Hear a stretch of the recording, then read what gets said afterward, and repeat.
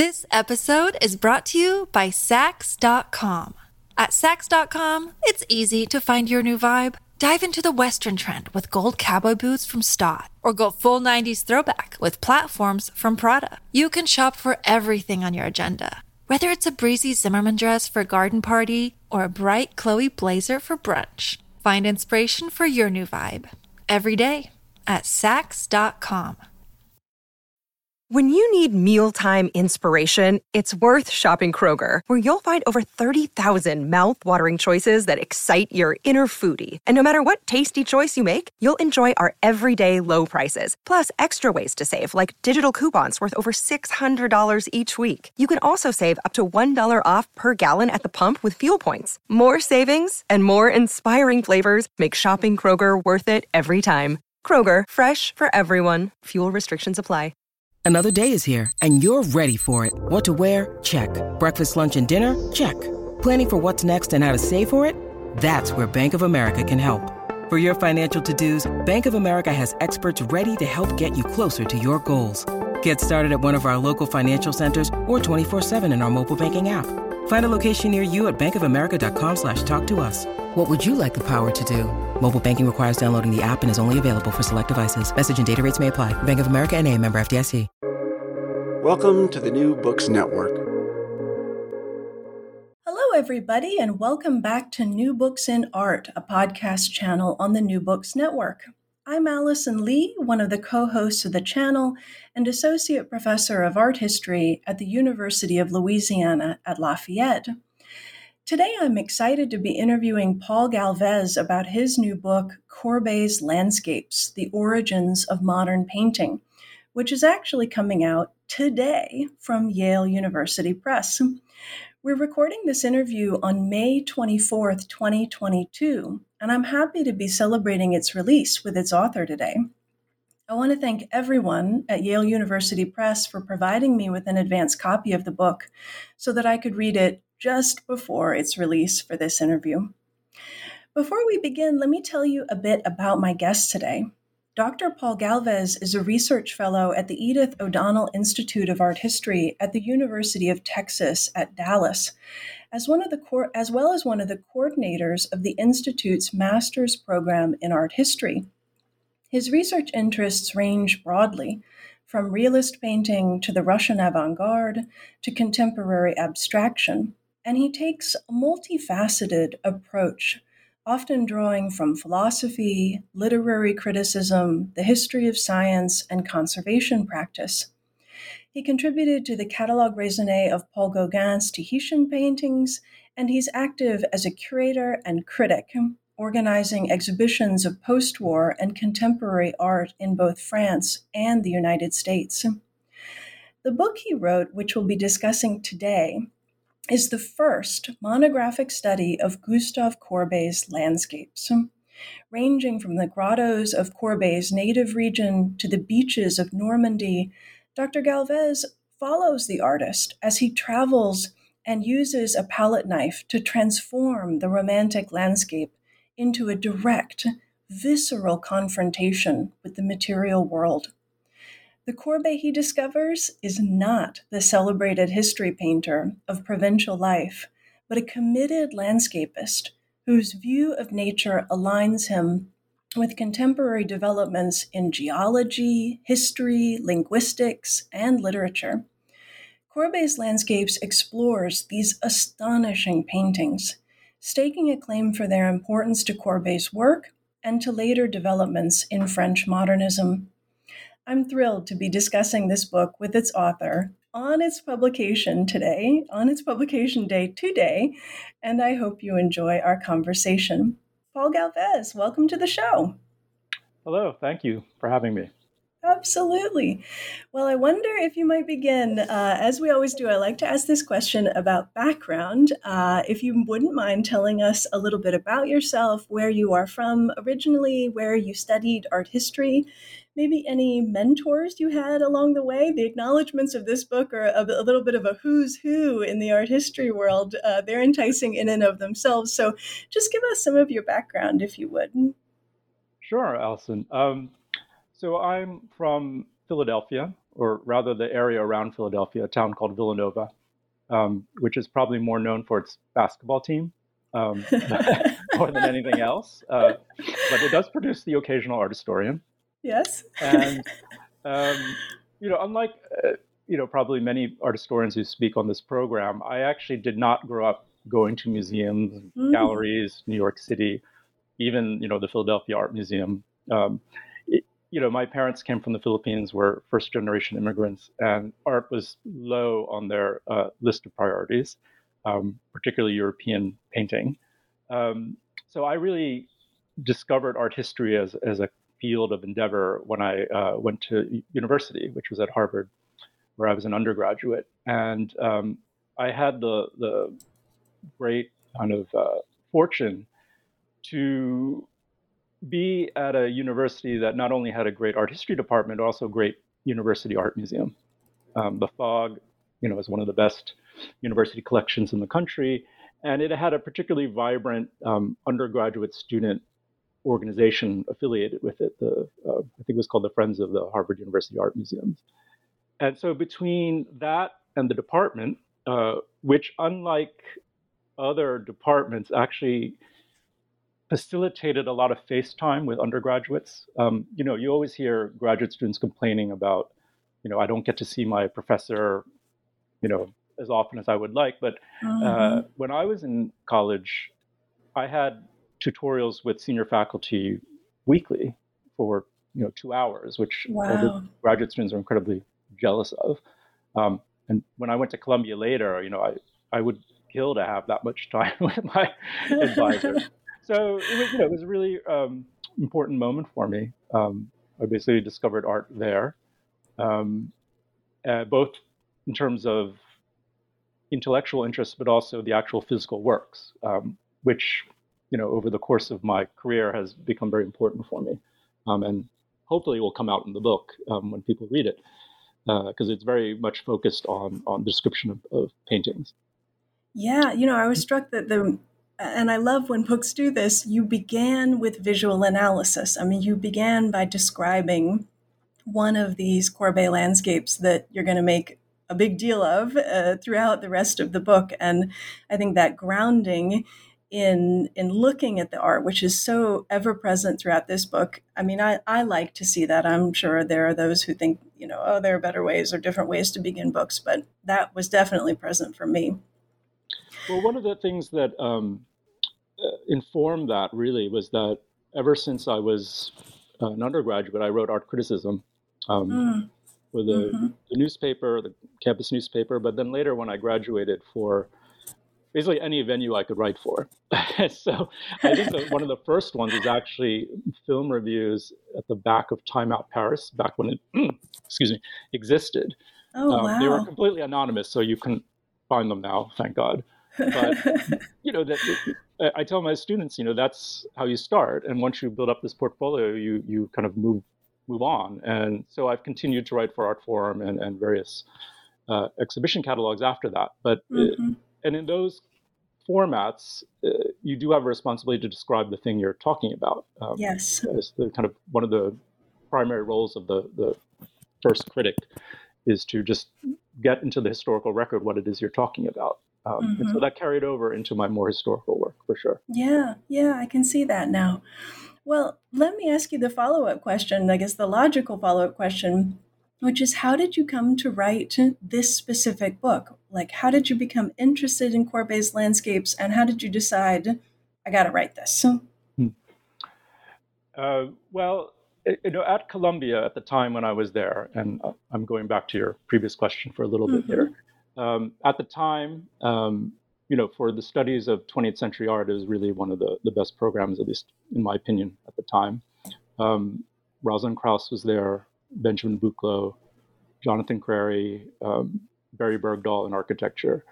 And so for 20th century studies, it was incredibly strong. And that was both the attraction, but then you realize when you have to formulate a topic, the air becomes a little thin.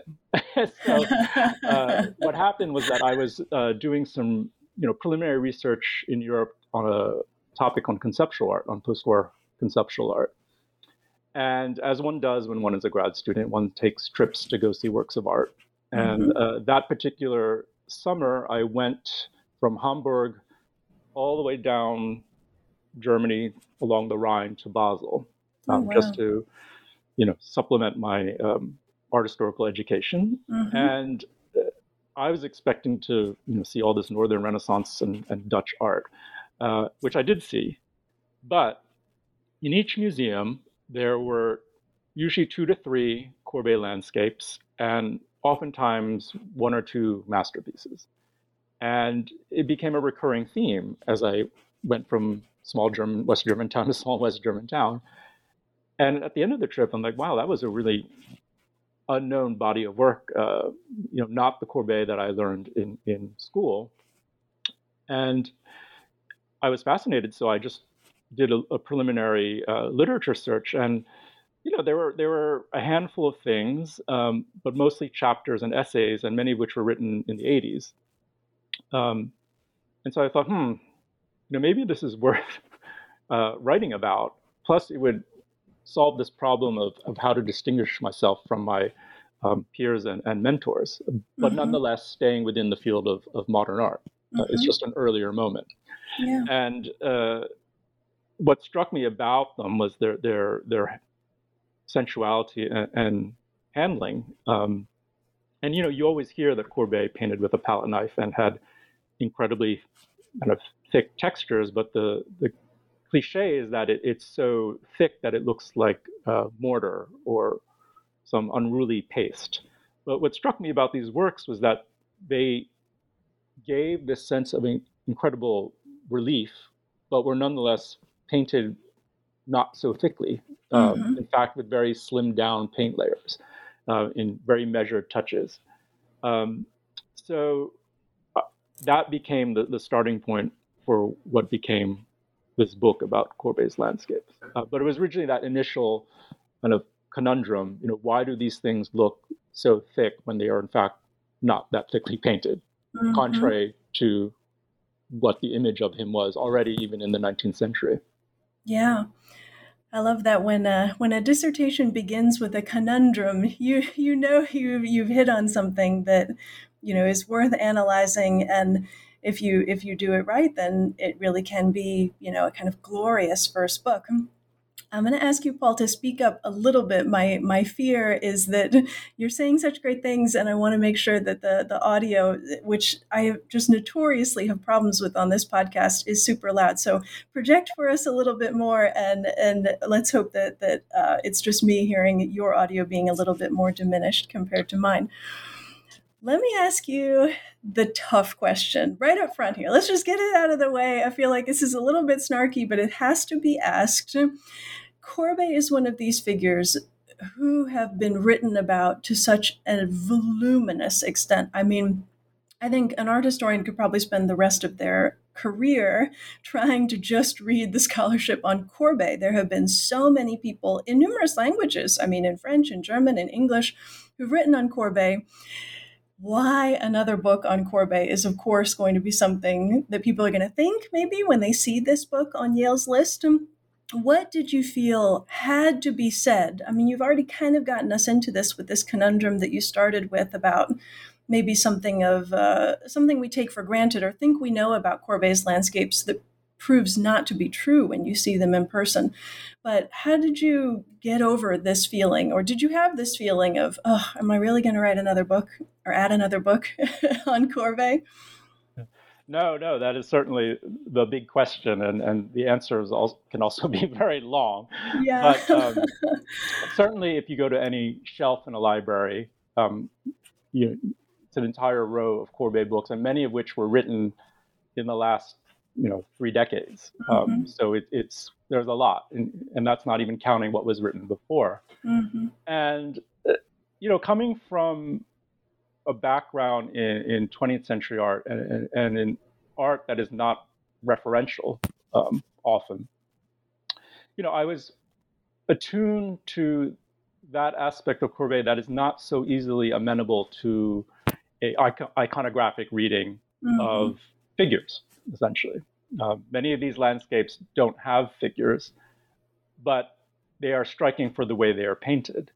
And in narratives of 19th century art, the liberation of gesture, the kind of undoing of academic norms, is often allied with Impressionism and the painting of contemporary subjects in the open air.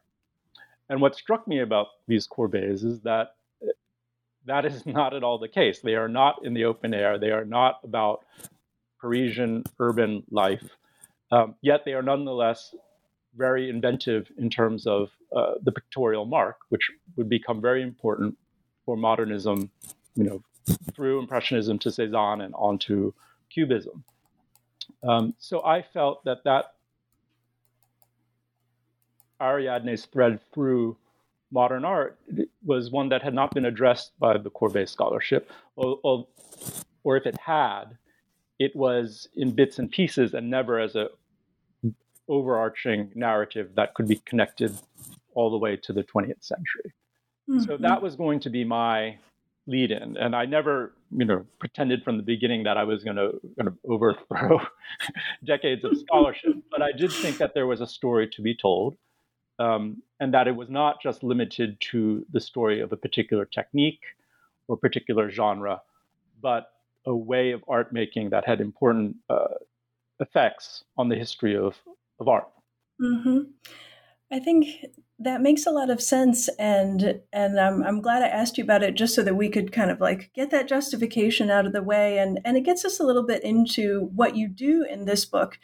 And I should mention that the book has kind of a classic structure. It has an introduction at the beginning and a coda at the end. And then in between are what I felt were 4 really manageable chapters. I have to compliment you, Paul. I never felt like, oh, this chapter is never going to end. You didn't, sometimes you read books that have this 3 or 4 chapter structure, and they're so long that it's very difficult to get through them. But these, I don't know, your writing really moved. And I should say, too, this book is so beautifully designed. I mean, it just from the moment I got it, the cover, the interior, Yale just did a job with this that is kind of astounding. It's so modern. It's very chic. It feels very of our moment how they designed this. So the 4 chapters that are within it, I'll just say the names of them, and then we begin kind of getting into them. You have chapter 1 is Bags of Paint in Glassy Skins. Chapter 2 is When Landscape Became Language. Chapter 3, Milk of the Sea.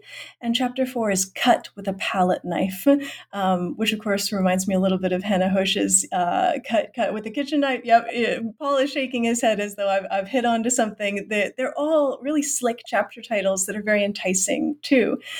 I'm trying to think what I want to ask you. Maybe it's a follow-up question to what I already said, because in the introduction, you nod, I think you have to the scholarship that's been done, as you said, kind of scattered in various places. But so many luminaries within our field have talked about Courbet's landscapes, though not at the kind of sustained book length level that you have. But what that forces you to do from the very beginning, that had to have been kind of scary, so tell me if it was or if it wasn't, is engage with some real luminaries in our field. You have to talk about T.J. Clarke's interpretation of these. You talked a little bit about Clement Greenberg and how he's affecting discourse on Courbet. Michael Fried, of course, looms very large. And then maybe a little bit more peripherally, but they come in later in the book, Petra Chu and Linda Nochlin. These are some of the most heavyweight hitters in our field. Was it intimidating to kind of grapple and, I would say, make clear who you kind of agree with and who you don't? From the intro, it's already clear you don't buy this anthropomorphic reading that is so common, especially among feminist scholars, where the interpretation goes that the paintings, especially of certain grottos, are veiled representations, maybe not so veiled representations of female sex organs. You make it clear you don't buy these interpretations. So how did this kind of grappling with the work of really, important scholars, how did that drive this? Yeah, it's always a difficult job to, in any work, let alone something on Courbet, to get through the dreaded literature review. Yeah. And I call it dreaded because I very much, when I wrote this, did not want it to sound like a dissertation turned book or, the introduction to a dissertation where you are required to do that type of parsing of the scholarship. I'll just jump in and say, I don't think it does. I read a lot of books where that is a factor, and I'm a little bit disappointed, but it's almost like you're too spicy for it to have been a dissertation. I mean, you wouldn't make the moves that you make if this was just a dissertation lit review. And to just return to your comment on the titles, I weighed the risk of having titles that do not indicate at all what the topic of the chapter is going to be. I could just as easily say chapter 2, grottos, chapter 3, seascapes, chapter 4, Courbet and Impressionism. But I didn't want to signal it so directly. I wanted there to be a little bit of kind of intrigue and mystery. So that's why I used those evocative titles. And then to break things up, as you notice, there's subtitles within the text that I also tried to make, for good reading. So I was very conscious of trying to not have the usual scholarly tone when writing about these landscapes, which is also, I think, why Yale decided to go with the design that they did, which I can talk about maybe a little bit later, because that's another story in of itself. So my strategy was, instead of going, Professor X said this, Professor Y says this, I decided, well, I can't talk about every single person, but I can talk about 5 main points or avenues of approach to these works. And some of them are aligned strongly with an individual or group of individuals, and some of them are more dispersed through the literature, like the anthropomorphic reading. And so I just organized them as such, and tried to cover the range, and paying respect to all the great authors who have written about this. And I say in the introduction, look, this entire book could have been about the reception of Courbet and Courbet studies, and I can't do that, and I can just barely cover what has been said about the landscapes, but I'll try to boil it down to 5 basic readings. And so they were, let's say the social art historical reading, which has 2 variants, the symbolic reading of them, the kind of high modernist reading of them, and the anthropomorphic reading. And that's how I decided to lay it out. And I once I did lay that out, I also signaled to the reader that, okay, I'm not really going to go back to this throughout the rest of the book. I'm laying it out now so that we can get to what I want to say, and what is my contribution, hopefully, to this field. And so I don't really return to those arguments except obliquely throughout the text, which I also think helps it flow, in my opinion. I think it's very effective. It's sort of like you had to do it, you did it, and then you moved on and very quickly got into what you wanted to say. So maybe this is the moment where I should ask you, as difficult as it is, I always feel like this is another unfair question. I wouldn't want to be asked this about my book, but what do you argue for, Paul, in this book? What is the contribution that you want to make, the takeaway, the kind of nutshell soundbite that you see as important about Courbet's landscapes and their relationship to modern painting? Well, I think one of the kind of traditional readings of landscape in the 19th century is that in some ways, especially pre-Impressionist landscape, is that it's an escape from history, that it is a withdrawal from society. And those of us who've been in the countryside during the pandemic know all about that, because it is a form of escapism in a sense. But what I wanted to show was that it's a lot more complicated than that.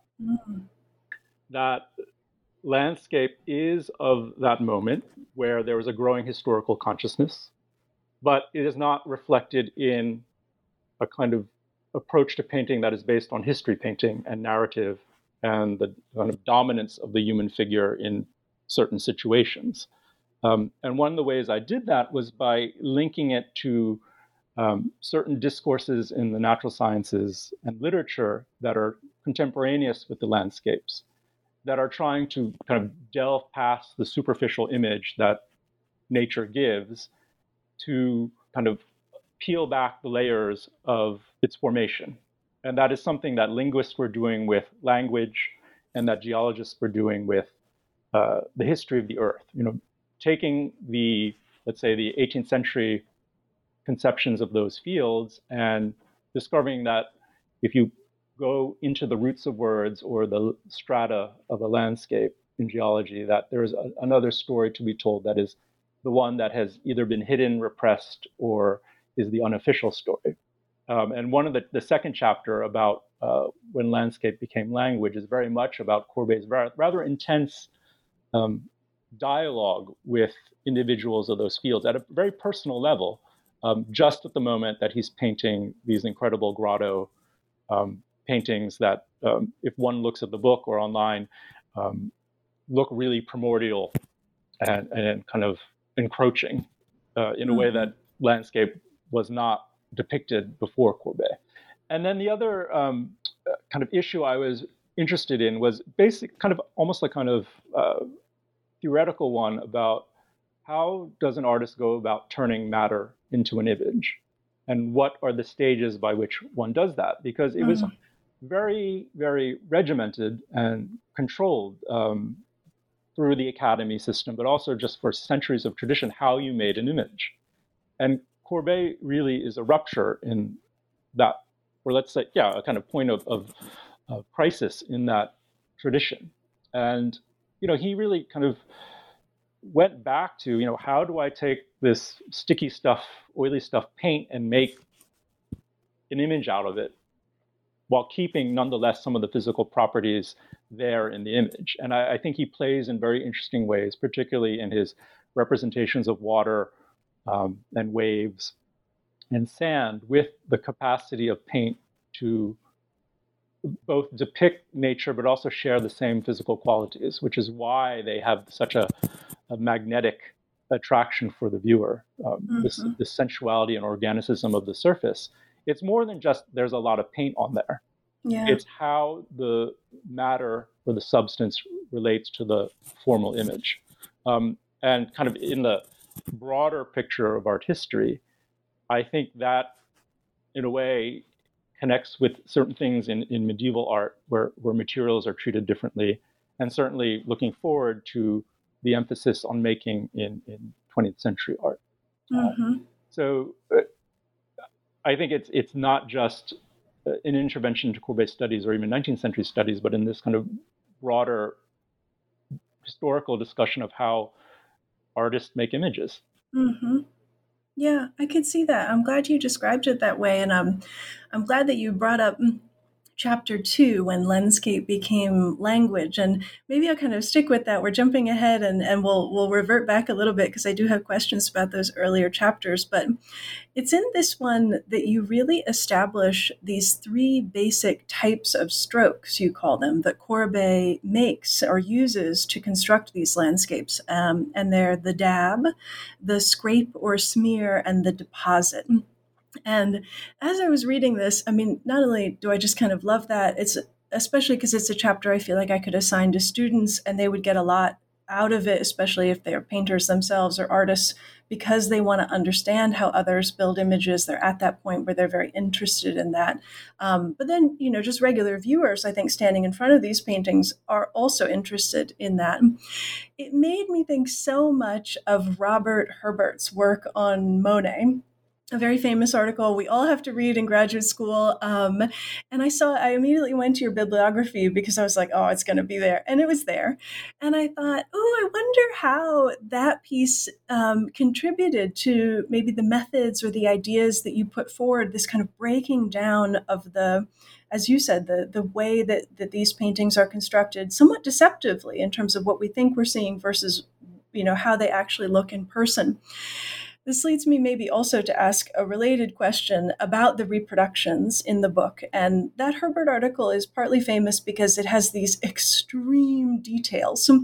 And that's not something you do a lot in this book. There are a few detail shots strategically placed where you talk about specific things, but there weren't a whole lot. And I wondered if that was something of a choice where, when you're talking about a specific kind of mark, say where the dab appears in one of these grotto paintings, did you grapple at all with, should I include a detail here, or should I kind of describe this in that critical voice that you do, such that the viewer will refer back to the painting and find it themselves?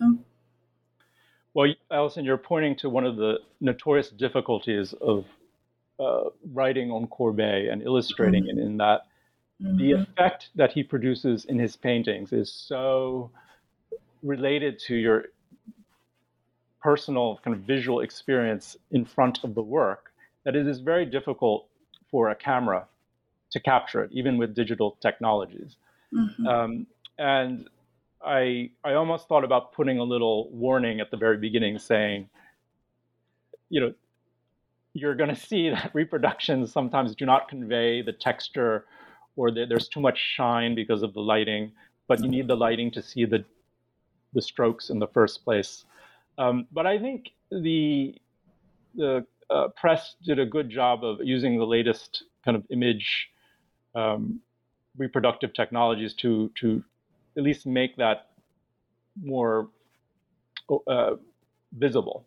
So one of the things about this book and a lot of more recent books is that the ink is printed on the paper so that it rests on top of the paper rather than being kind of saturated into the weave.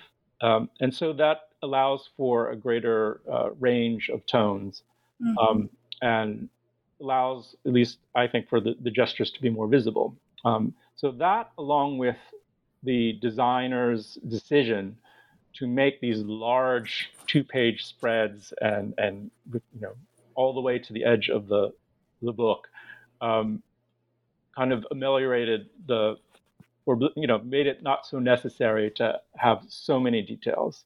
And the thing about the detail is, although they help illustrate the argument, when one sees these works, and one of the things I like about them is that when you see them from afar, you notice there's something special about them, and you keep moving closer, waiting to see when the moment that the paint becomes just paint and not a representation of a landscape. But what's interesting about them is that as you get closer, you just see more and more forms in the landscape that happen to be paint-like, rather than the illusion just collapses at a certain moment, which it does for almost all other paintings of the period. And that effect also cannot be captured. I mean, I compare it to going from a telescopic view to a microscopic one in a steady zoom, rather than there being a jump cut from a far view to a near view. So in a way, I decided, well, this is something you really have to see for yourselves, but I'll give you the template or the attack plan to go look at it. So dividing the marks into these 3 divisions was partially for the viewer or the reader to be armed with that, but also it was just my own way of trying to describe his unique way of painting, because if it is not super thick and heavy and indiscriminately laid on the canvas, then what is it? And you realize when you look at them that it's incredibly subtle how he uses the palette knife, and even that it's sometimes not the palette knife, but a brush mark meant to look like a palette knife mark, and that it's not thick, but that is actually slimmed down to create what I call a kind of epidermal patch, which takes those different forms of the scrape, the dab, and the deposit. Now, you were very perceptive that Robert Herbert was at the background, because he's not only there in this chapter, but his writings on Rousseau are also important for me in the chapter where I talk about Théodore Rousseau. And Herbert is known mostly for his History of Impressionism book, but many of the things he wrote earlier in his career on Seurat, Millet, Rousseau, and Monet have this attentiveness to detail that I find quite remarkable. And certainly one of the inspirations in the Monet article, I believe it's called Method and Meaning in Monet, was that he took the commonplace that Monet applied color with these layers of gestures and showed that actually he created this texture of kind of neutral or white strokes and then painted the color on top of it that sometimes didn't match the direction of the brush strokes. And that idea of taking what seems to be obvious and showing, in fact, it's an illusion is in many ways what I saw in Courbet. That, yes, supposedly he painted in thick palette knife strokes that have a lot of relief, but no. When you look closer, it's something different altogether. It's thin in a couple layers, but nonetheless layers that you can identify. So it's neither super flat nor super thick, but in this interesting gray zone in between. Yeah. This episode is brought to you by Saks.com. At Saks.com, it's easy to find your new vibe. Dive into the Western trend with gold cowboy boots from Stott, or go full 90s throwback with platforms from Prada. You can shop for everything on your agenda, whether it's a breezy Zimmermann dress for a garden party or a bright Chloe blazer for brunch. Find inspiration for your new vibe every day at Saks.com. Well, I'm glad I was sort of prescient maybe in snipping that out, or I've read the scholarship I need to be able to kind of draw these things out as I'm reading great new books like yours. I want to ask you about comparisons in this book, because I was struck really from the very beginning, from chapter 1. You make these comparisons between the paintings that Courbet and Corot were working side by side and making in 1862. And then you compare a couple of works they produced. Also, later in that chapter, you talk about Théodore Rousseau and how we can kind of compare what he's doing versus what Courbet is doing.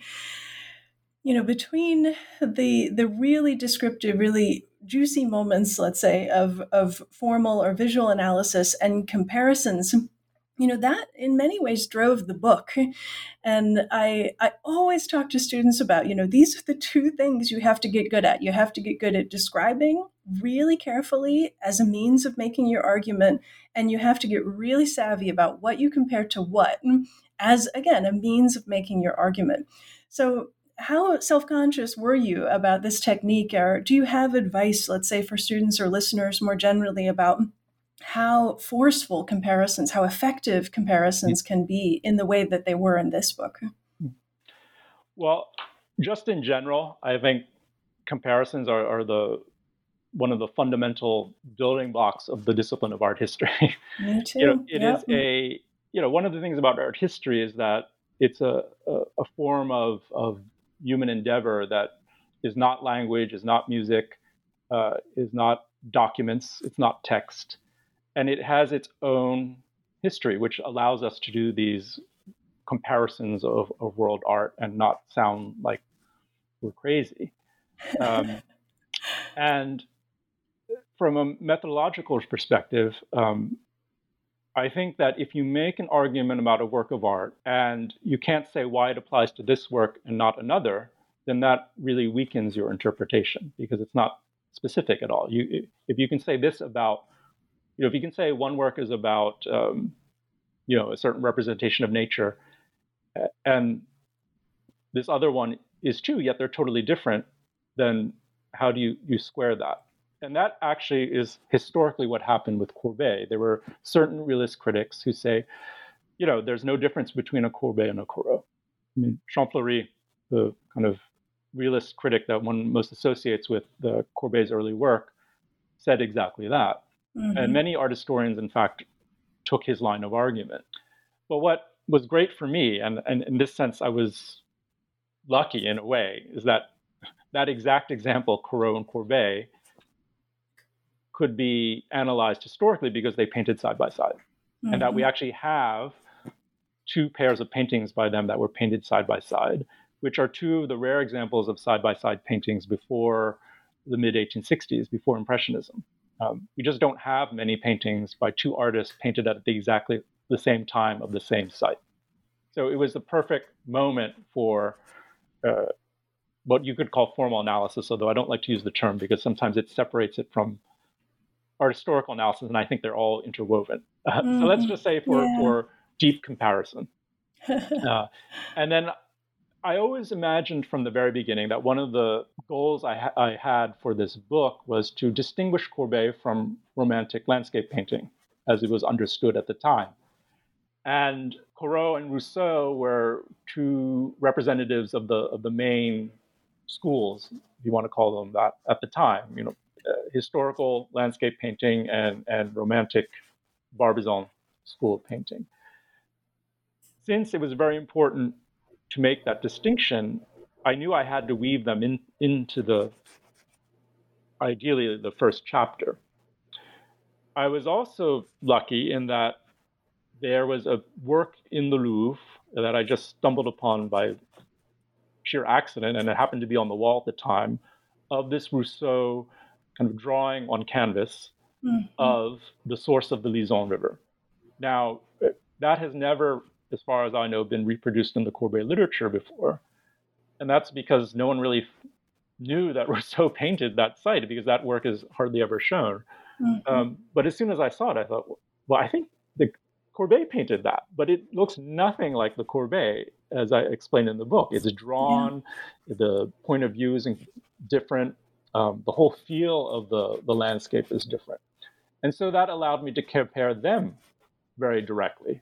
And so it just worked out that I not only compared Courbet to Corot and Rousseau, but that I had actual examples of them painting the same thing. So if you can, to tell your students, if you find that and it hasn't been talked about before, that's already something important that you can do. Talking about the Holy Grail. Yeah. And I would say that particularly in the studies of 19th century art, which sometimes resembles art historical studies of the Renaissance, of an altarpiece, where you take this one work and go through its iconography, the Déjeuner sur l'Eure by Manet. And that takes, because it's such a complicated work, it takes a long time to go through that you sometimes forget to compare it to other paintings of the same subject around the same time, it's through the opposition and through the difference that the originality of that work comes out, really. And so that was another reason why I wanted a lot of comparisons in there. Because these landscapes are not meant to be these grand statement salon paintings. They're done in series, and they're meant to be in dialogue with other landscapes, both in the same series and in series by other artists. So basically, a different kind of painting requires a different kind of mode of interpretation. Yeah. And I felt, going back to your initial question about why it was important to do this book, I wanted to provide just another way of thinking about painting at that time that requires a different mode of historical inquiry, and that requires a different mode of description. And that's why both comparisons and close looking at works of art are very important to the book. Yeah. And it gets us maybe away from some of the interpretations of these that had come to dominate. And I'm not denigrating these in any way, because I think they make a lot of sense. But so often these landscapes are talked about as, well, Courbet just wanted to sell, and these were selling. He was doing well in Belgium. He's doing well in Germany. He's traveling there, which is why you're able to find so many of these, as you said before, in those places today. And it sort of nods to that as, okay, that's one explanation, but you basically say, I don't think that's the whole story here.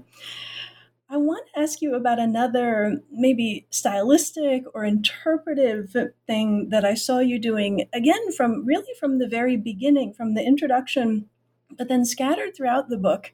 I'm trying to think how to describe it. It's about intention, I guess. It's about establishing the intention of the artist, or why you think he did something that you see him doing in these paintings. You say at one point in the intro, quote, he, as in Courbet, wanted us to feel as if we were experiencing the world at an earlier stage of its creation. In chapter 2, you talk about Courbet painted ancient grottos and shrouded riverbeds because they were uninhabited, primeval, and felt almost unescapable. In chapter 3, you say Courbet didn't depict aspects of modern leisure at seaside resorts, quote, because of his overriding commitment to the representation of matter. And I'm putting these little breadcrumbs out because I want both listeners to get a little bit of a sense of the kinds of interpretations that are in this book, but also your voice. But I have to admit, Paul, I was like, oh, danger, Paul. Whenever I see an art historian saying he wanted us to feel something or he did this because here's the reason, and then that's it, I always worry, intention is maybe the trickiest thing that we deal with. It's the thing we should be talking about, we have to talk about, but it's also so hard to establish from a historical standpoint. How much did you feel this danger as you were writing these lines? Do any of these ping you, the ones that I read, in terms of like, oh yeah, I really kind of grappled with how to say that because I know it's dangerous? Or did you just feel really confident and you're like, yeah, this is what Courbet wanted us to feel, I'm just going to say it? Well, I have two ways of answering that. Okay. First of all, obviously we can't know the artist's intention because we can't read their minds and we weren't there at the time. And even if we did ask the artist, what were you doing in that painting? You can't necessarily say what they said is the truth. Right? So true. Yes, artists lie, everyone. We're telling you right now. Yeah, they have or bad sometimes memory. They don't know. They don't know why they're doing what they're doing. Yeah. Or they can't express it, or they remember badly. But my way of thinking about that is that essentially when we come up with our ideas about how an artist works or what they're trying to do, it's a fiction we create for ourselves about what we think they're doing. So I presume from the very beginning we can't know, but I'm constructing my fiction in almost monographic biographical form of the thought process that might have happened along the way, even though it's really mine. It just happens to correlate, at least I hope it does, with what evidence remains. Mm-hmm. The alternative is that I'm not sure what you have in mind here exactly, but let's say we were just to show all the statements and documents that pertain to this work. Well, that has to be put in some sort of order anyway. And I just think that for the reader and for our still kind of post-romantic way of thinking about artistic subjectivity, this kind of pseudo-intention or like imagined intention is still one that I'm quite comfortable with. And perhaps that has to do with the fact that I originally wrote on 20th century art, and that way of writing is not necessarily taboo there, especially on contemporary art. I mean, It's often the case, X artist was trying to do this.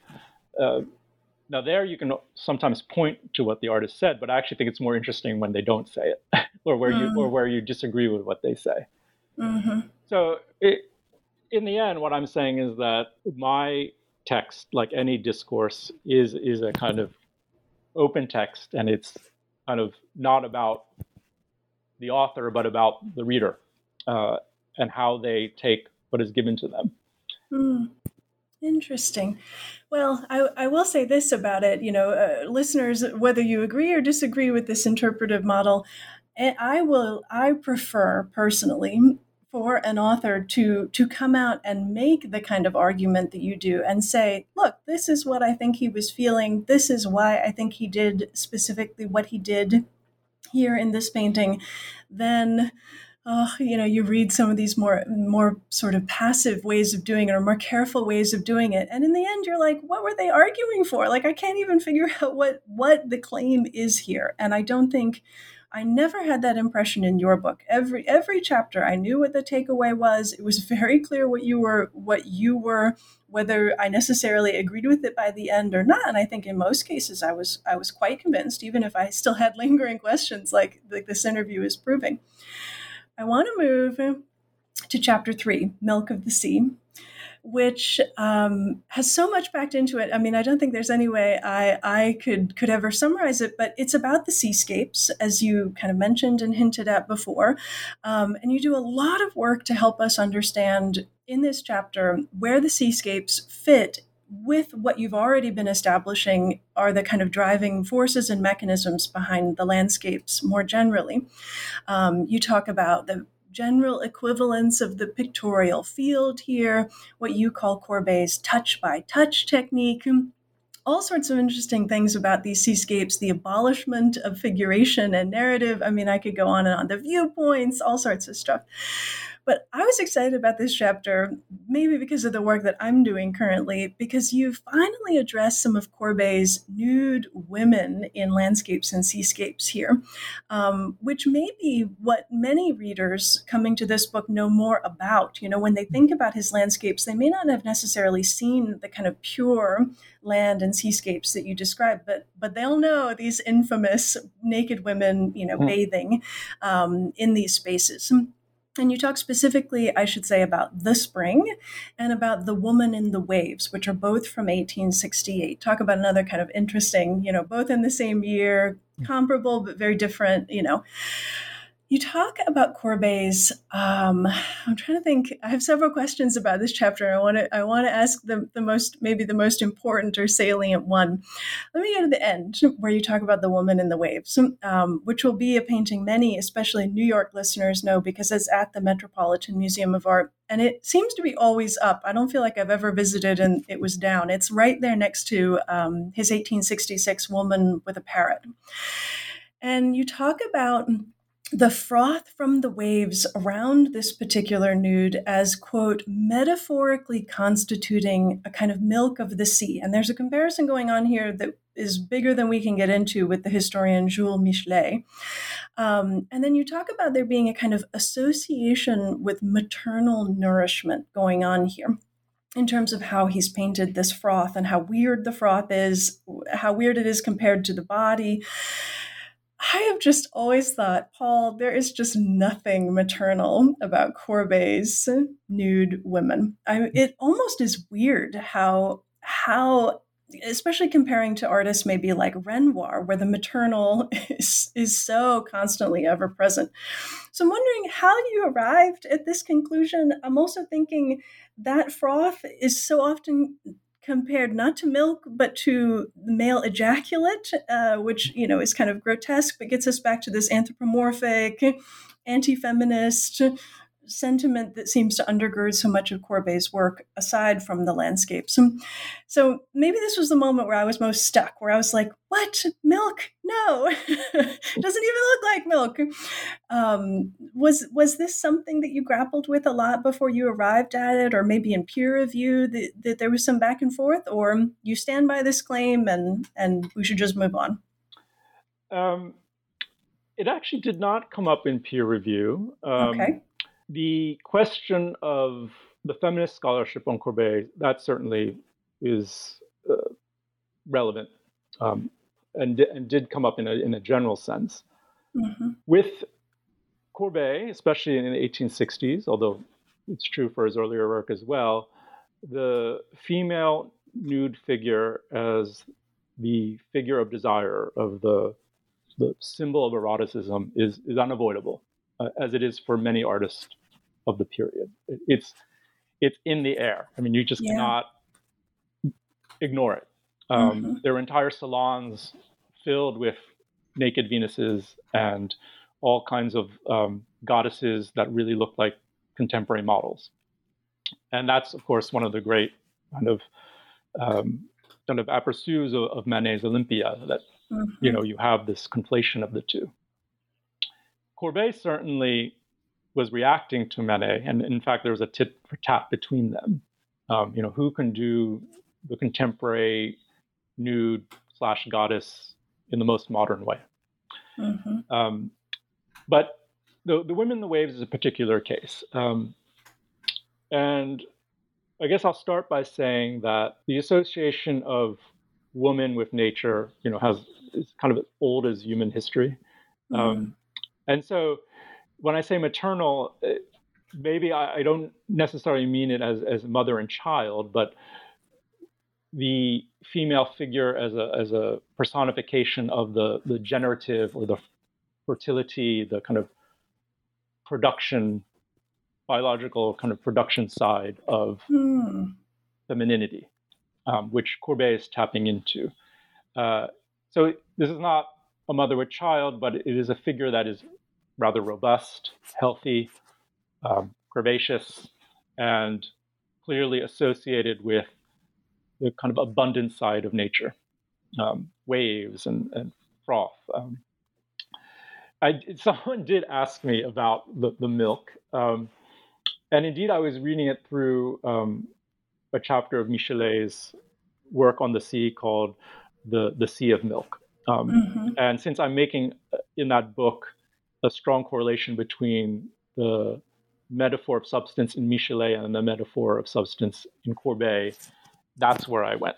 Although if it was semen, that's still a bodily substance, and it's still kind of associated with production. So it's not too crazy. But the way that the froth is around the breasts, these incredibly kind of eroticized breasts, that I think that was the association that would have most come to mind.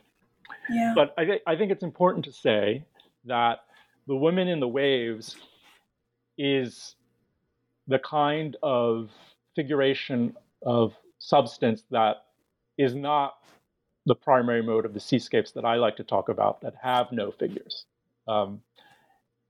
It shows what Courbet could have done but did not. And I believe at the very end, it's for the best that he didn't do that, because it makes it all too easy to have our experience of the material world filtered by another person. Whereas what really happens in the figureless seascapes is a corporeality or materiality without a particular body. It's just a field of substance, like being, I call it, in a non-claustrophobic room. And so my response to a lot of the literature about the eroticism and the feminization of nature is that Courbet is actually interested in a kind of sensuality that is not focused through a particular gender or gendered body. It's just the body as substance, which is ungendered. So that's how I was framing the sensuality of the seascapes. Got it. Got it. I see that we're running out of time, but I have one more question that really is, it's going to bother me if I don't ask it, because by the end of this book, it was really the only thing that I was like, oh, I want this still. So in chapter 4, the cut with a palette knife, which precedes the coda, which we won't have time to talk about. Listeners will just have to get the book and read it and enjoy, and email Paul their questions and things, or talk to him after he gives lectures. I think there's one upcoming at the Barnes that people can catch. So this is such a cool chapter because you really depart from Courbet in some ways to think about how he inspired other artists. And this, I think, will be something a lot of readers are very interested in. You talk about, or you compare, again, really kind of strategically and very productively with Manet, with Renoir, with Degas, with Pissarro, and with Cézanne.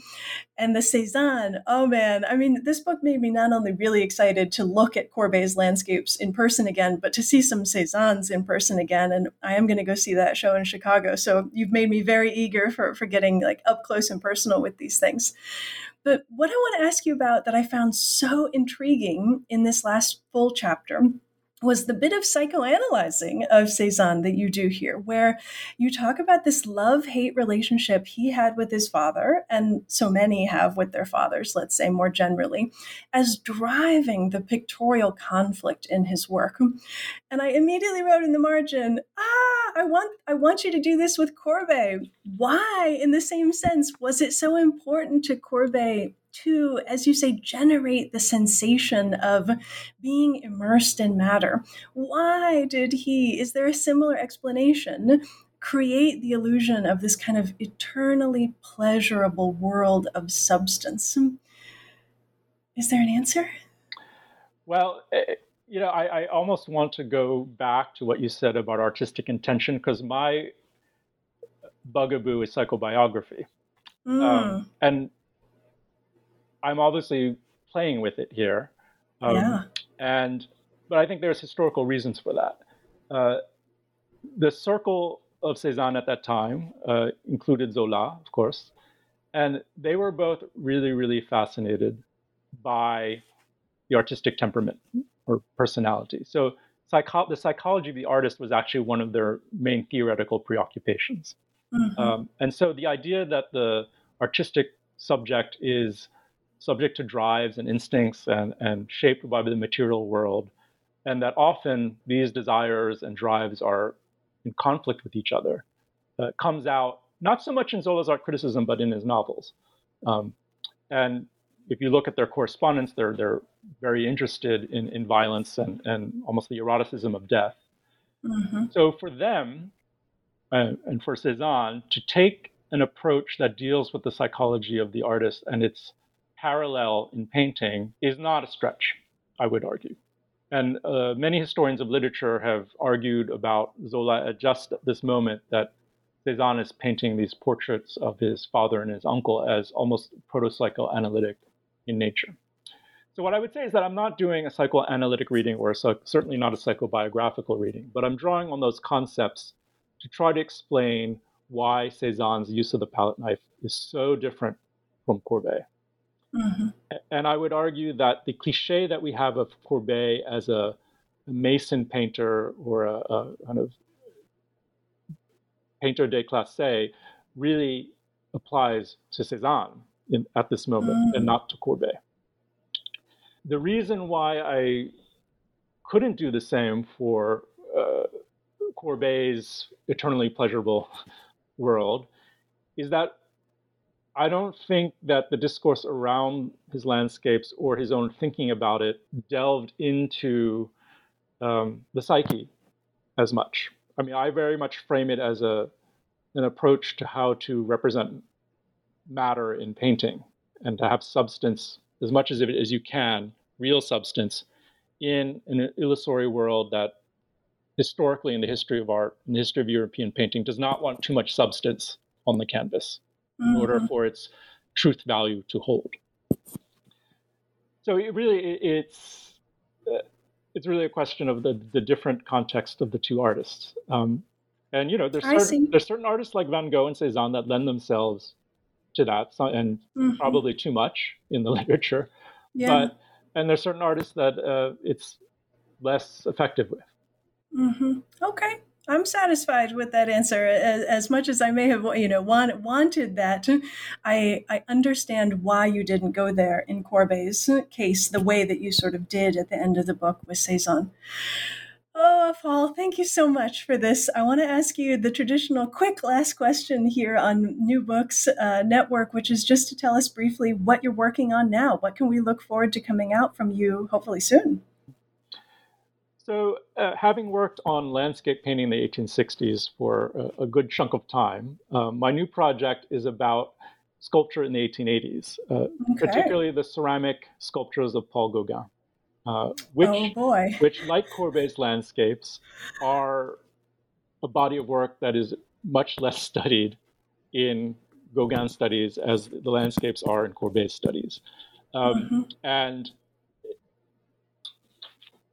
Gauguin, is known for, being very inventive in color, but he was also really important in the history of modern art for bringing back myth, and particularly world myth, as something that's okay to have in painting.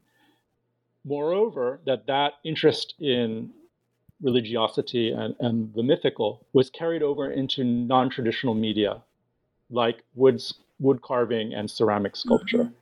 So the whole project is called The Other Gauguin because it is the Gauguin that we don't know, but it also is about the idea that Gauguin thought of himself as an other. And that, of course, is a very controversial topic, which maybe we can save for another podcast. I will have to interview you about that book for sure. The sense of his, calling himself a savage and a child and embracing the wild beast side of himself. Mm-hmm. And it's really about how you have hybridity in art. at all levels, formal, material, but also conceptual and subjective hybridity. Yeah, the other Gauguin. All right, everybody, keep an eye out for it. Paul likes the bad boys of art history for sure. Between Courbet and Gauguin, I think about these ceramics of, I don't know, like weird disembodied hands groping the inside of women's skulls, and I think, oh my Lord. So I will definitely be contacting you when that book comes out to talk about it as well. All right, everybody, you have been listening to New Books in Art, a podcast channel on the New Books Network. My name is Allison Lee, and I've been talking to Paul Galvez about his new book, Courbet's Landscapes, The Origins of Modern Painting. As always, if you have questions or comments about this episode, you can contact me through my website at allison-lee.com or find me on Instagram at Professor Lee. Thanks so much for listening.